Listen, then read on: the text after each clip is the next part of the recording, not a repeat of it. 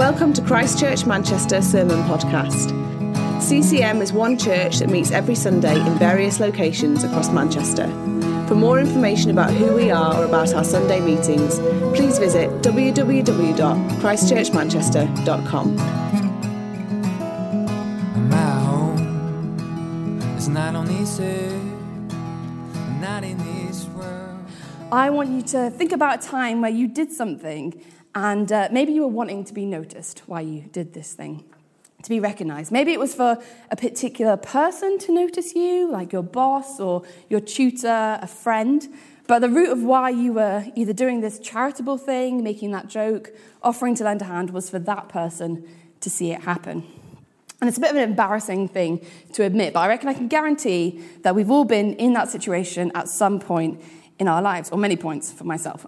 For example, when I was at the age of about 12, I was at some sort of church family get-together in a park somewhere, and there was a particular other 12-year-old boy there that I wanted to notice me.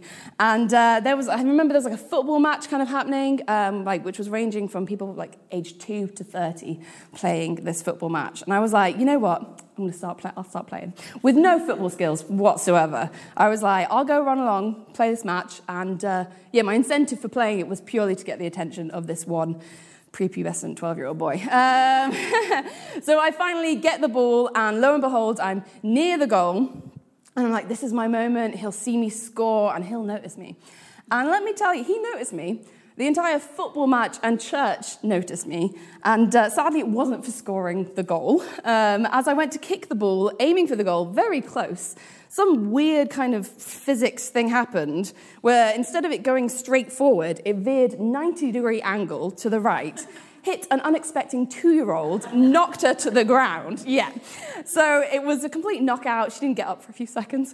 And she was crying. I was crying internally. And my plan epically failed. I had wanted the attention and acknowledgement of this one person, but I'd completely backfired, and I'd received the attention not in the way that I had planned or hoped at all. But, we live on.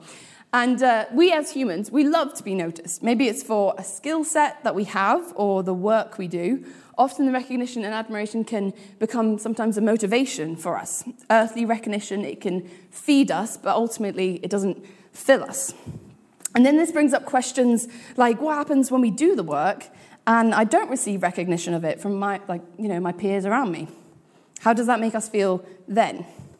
So today we're going to be unpacking some of these questions, and so I've called this preach for an audience of one. So as I said, if you've been with us, we've been going through the Sermon on the Mount found in the book of Matthew in the New Testament, and the Sermon on the Mount is basically Jesus' blueprint on how to live for God, and it's probably the most memorable sermon to ever exist. And through this series, we've gone over what it means to be blessed, how to deal with anger, lust, how to be true to our word, and how to love our enemies. And today we see Jesus take the narrative one step further. So we're going to be reading, if you've got your Bible with you, or it will appear on the screen behind me, we're going to be reading from Matthew 6, verse 1 to 4. Be careful not to practice your righteousness in front of others to be seen by them. If you do, you will have no reward from your Father in heaven. So when you give to the needy, do not announce it with trumpets as the hypocrites do in the synagogues and on the streets to be honored by others. Truly, I tell you, they have received their reward in full. But when you give to the needy, do not let your left hand know what your right hand is doing, so that your giving may be in secret. Then your Father who sees what is done in secret will reward you. I'm just going to quickly pray before we get stuck in.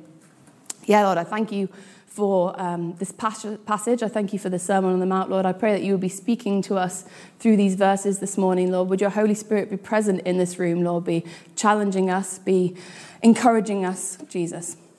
Amen. So Jesus over the past few passages has set the standard. And even last week we saw chapter 5 finish with verse 48. It says, be perfect, therefore, as your heavenly Father is perfect. So perfection. He's requiring quite a lot of us. It's quite a high standard. But then we see with this passage, Jesus has almost already anticipated our kind of fragile human nature. That actually, if we maintain these righteous standards that he set, the next thing to creep in is pride and self-exaltation. Hey, look at me. I've reached the standard. Who's noticing? It's a very easy kind of slip to make. He's now saying, do all these things, but be careful when you do all these good things that you're not doing them for earthly praise. So I'm going to look at this passage from 3 different angles. So the first one is what Jesus isn't saying, what he is saying, and what it says about us. So firstly, what Jesus isn't saying. He's not saying don't do good works. Just earlier in the Sermon on the Mount, we see Jesus say, chapter 5, verse 16, he says, let your light shine before men. And at first glance, you could think, Jesus is contradicting himself. He's saying, let your light shine behind men, but don't do good works for other people to see. But Jesus is one step ahead. He knows the way of man. He's saying, be seen to be doing good things that glorifies the Father, but we mustn't be doing good things with the purpose to be seen. It's our heart's motive when giving to the poor that Jesus cares about. And we know Jesus' heart is so for the poor. He spends breadths of his time with the poor, speaking about the poor, healing and serving the poor. And as we saw at the beginning of this series, not just the physically lacking, but also those who are poor in spirit. In fact, I think the way that Jesus speaks about the poor in this passage is almost assuming that if our hearts align with his, we also will be passionate about serving those in need. So instead of this passage being about encouraging us in that and stating the importance of it, actually in this passage, he simply says, like, when you give to the needy. He's assuming that we're already doing it, which is a challenge in itself. How are we stewarding our money? Here at CCM, we do 2 give bigs a year, and they're an offering basically that we all kind of come together as different sites, and we give money. The first one is for the church and the wider church in Manchester and further afield. And the second one, that will be this November, goes completely 100% to the poor. And this is a kind of a time where Tim throws out in faith a mad number, about 50,000 or something, and we're like, yeah, we'll manage to give that much. And then we smash it every time because God is good, people are generous, and it's amazing what happens through this money. We see people on our doorstep in the Oasis Centre having life-changing consequences. We see children in the Kurdish region of Iraq receive money with a charity that we work with out there, and also friends in Uganda who operate a hospital that have received medical equipment. My point here is Jesus isn't speaking about the importance of giving to the poor in this passage. We all know the benefits that is giving to these people. As he often is, Jesus is concerned about our heart's posture when we're giving, when we're doing these good works. Who does our work glorify? Does it glorify him, or does it glorify ourselves? In Mark 12, Jesus also touches on this when he sat in the temple watching the crowds put their money into the treasury. He says, many rich people threw in large amounts, but a poor widow came and put in 2 very small copper coins worth only a few cents. Calling his disciples to him, Jesus said, truly I tell you, this poor widow has put more into the treasury than all the others. They all gave out of their wealth, but she, out of her poverty, put in everything, all she had to live on. You can just imagine in this scenario, kind of the rich like sauntering in, and then Jesus used the term like they threw their money in, kind of displaying how much they were giving, and there's a kind of maybe falls into like a metal bowl. It's kind of clangering and making a big sound. And then you see this widow come in, and instead of drawing attention to herself, she quietly comes in, places silently her 2 coins in the bowl, announcing that, well, not announcing, sorry, I read a little bit of my point. Without sound or without attention, that was what I was supposed to say. Yeah, he says, truly I tell you, this poor widow has put more into the treasury than all the others. The widow's offering bore more value because she was quietly, without the need for acclamation, giving from her heart. And the world will often tell us that the good thing we've done didn't reach completion until it was rewarded or recognized or appreciated. I remember donating to a friend's Just Giving page years ago, and as soon as I donated, a screen came up saying, share with your friends on social media, that you donated to Sarah's Princess Trust head shave, something like that. It was that time. And firstly, no, that would be embarrassing because I only donated £5. And secondly, that's not why I donated. And it's basically the internet is even telling me share it or it didn't happen. But I literally feel that could be the tagline for all social media, share it or it didn't happen. And in part, Just Giving were trying to promote Sarah's sponsored head shave to then further donations. But they were also doing this by using the fragile human desire to boast about our good deeds to everyone in our social network.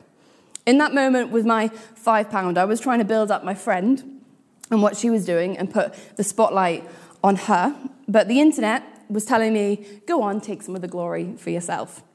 But it's so tempting, isn't it, when we do something good to just want that little seal of social approval around us. But Jesus is very clear in this passage that if it's social approval that we're chasing after, then social approval is the only thing we will get.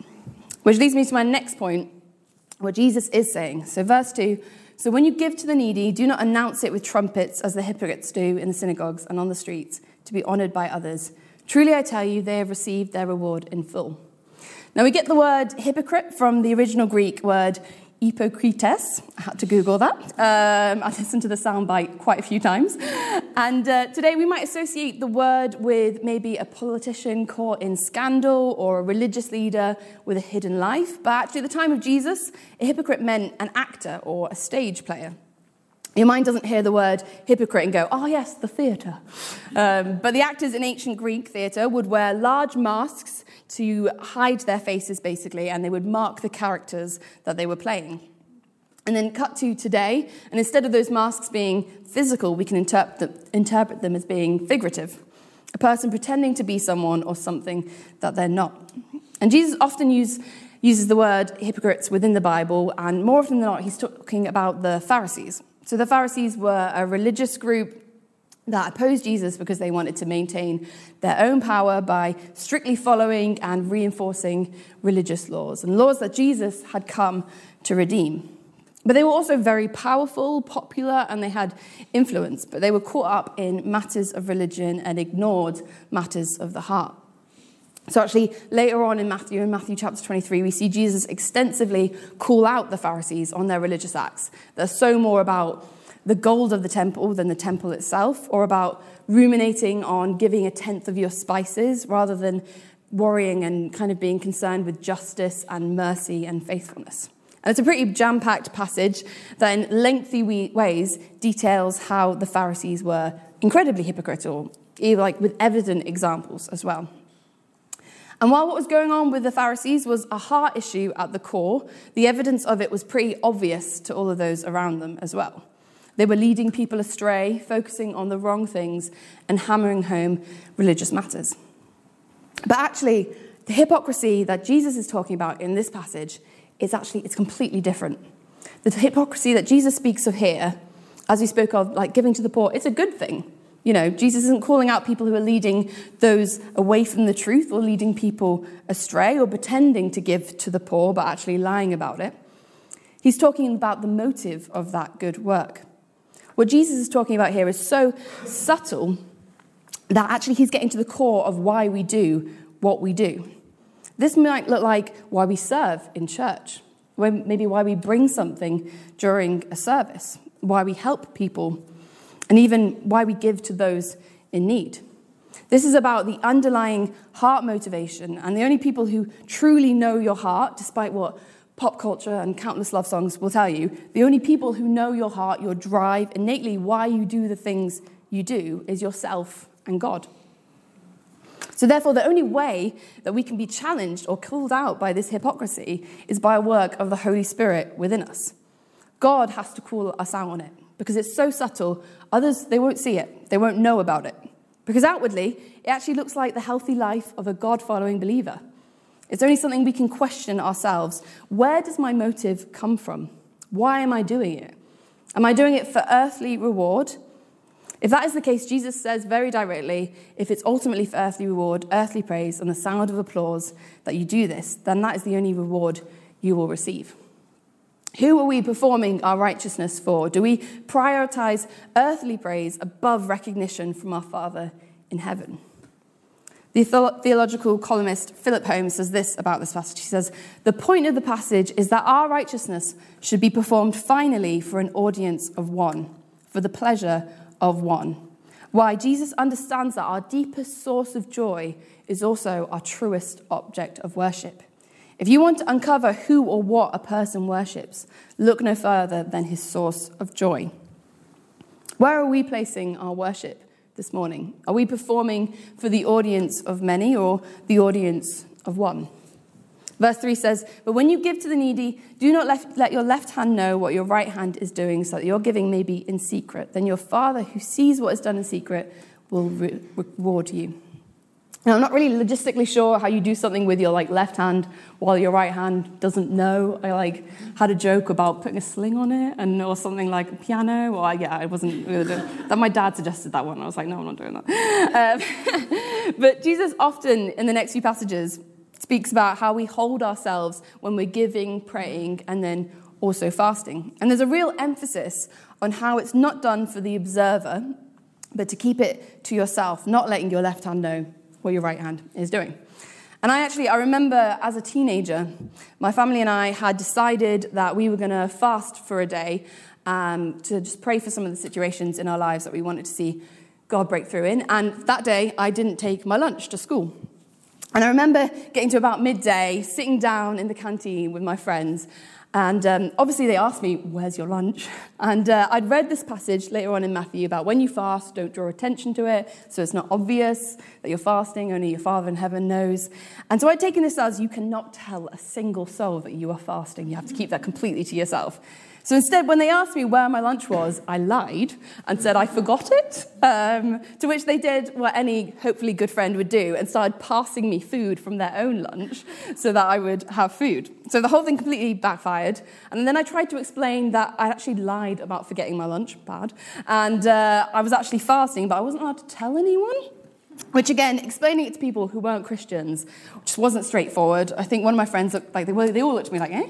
And then one of them was like, "Oh, I've heard fasting's good for weight loss." I was like, yes, no, that's not why I'm doing it. But cool. So I'd lied, confused my friends, and on top of that, I'd completely missed the point of these verses. If people found out I was fasting, it didn't matter. If my motive for fasting was for people to find out, that's where the problem lies.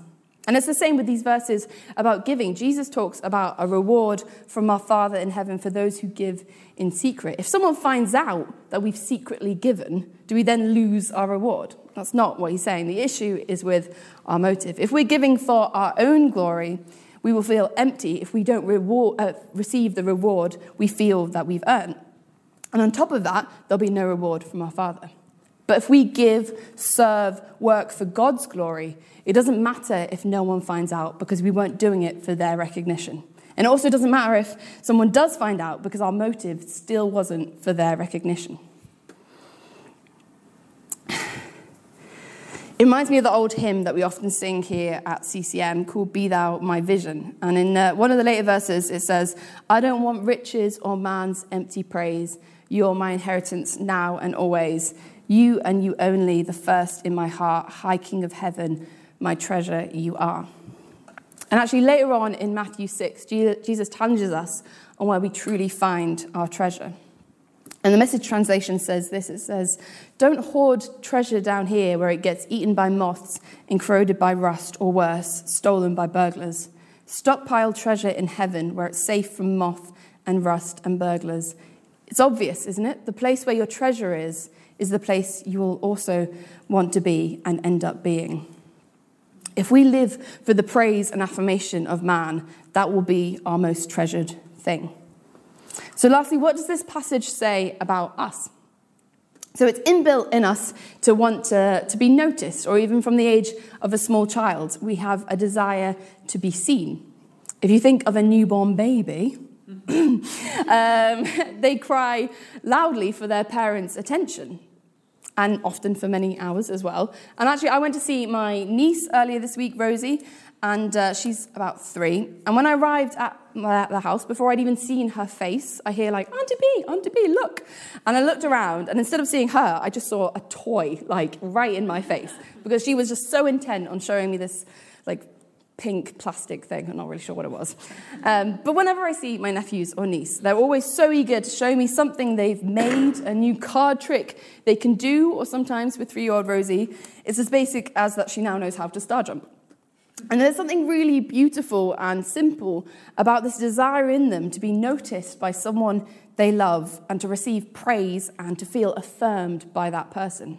So even when she does something as let's be honest, basic as a star jump. I'm there like, oh my goodness, do it again. And then, Olympic medal, come on, girl. And this kind of goes back and forth. She just keeps doing it, and I keep praising her, and it's a really beautiful interaction of love. And Jesus' point in this passage can often be misunderstood to assume that want, that need for praise, is wrong. That Jesus is condemning our intrinsic desire to be seen and affirmed. But he doesn't want to suppress this desire, but instead he wants to encourage it and redirect it. You've probably heard the phrase, looking for love in all the wrong places. But we can apply the same principle here, looking for affirmation in all the wrong places. And most likely, those of us who struggle most with this, you didn't receive affirmation in your early years. Maybe a parental figure, whether they were biological or not, didn't recognize you in the way that they should have. And out of a desire to be seen, recognized, or affirmed, it's much easier to now look for these things through our work, relationships, or even social media. Somewhere along the way, the audience changed from wanting recognition from that parental figure to wanting recognition from that social group, that tutor, that boss, those followers on the end of your phone. The audience has changed and the desire has been misdirected. And Jesus wants us to redirect that desire to the audience of the one, to the audience of the Father. Because the validation and affirmation that comes from our Father in heaven far outweighs any validation we could possibly receive on earth. And we see this even in the life of Jesus. God's acceptance of him came before he'd even started his ministry, before he even went to the cross and gave his life for us. In Matthew chapter 3, we see Jesus baptized, and as he comes up out of the water, it says, at that moment, heaven was opened, and he saw the Spirit of God descending like a dove and alighting on him. And a voice from heaven said, this is my Son, whom I love. With him I am well pleased. And actually, if we look at it through the life of Jesus, despite his wondrous miracles, kindness, and love, he was often met with backlash and abuse and jeers rather than applause and praise. But he knew ultimately his work was for the Father. The Bible, the Gospels, they all contain the good works of Jesus that the disciples knew about, that they saw, there was an account, they wrote down. And it just, as I was preparing this passage the last week, it made me think, what about the ones that only the Father saw, that weren't written down?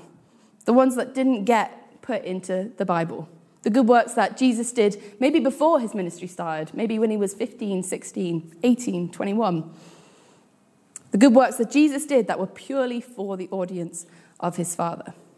Are we also living like this? And I would love to challenge us this morning. What can we do in secret this week that will glorify our Father in heaven? I also want to encourage us to redirect our desire to be seen, our need for affirmation, to the one who can give it to us abundantly. The work that we do, the time we give, our offering, ultimately it's for the audience of the one, not the applause of many.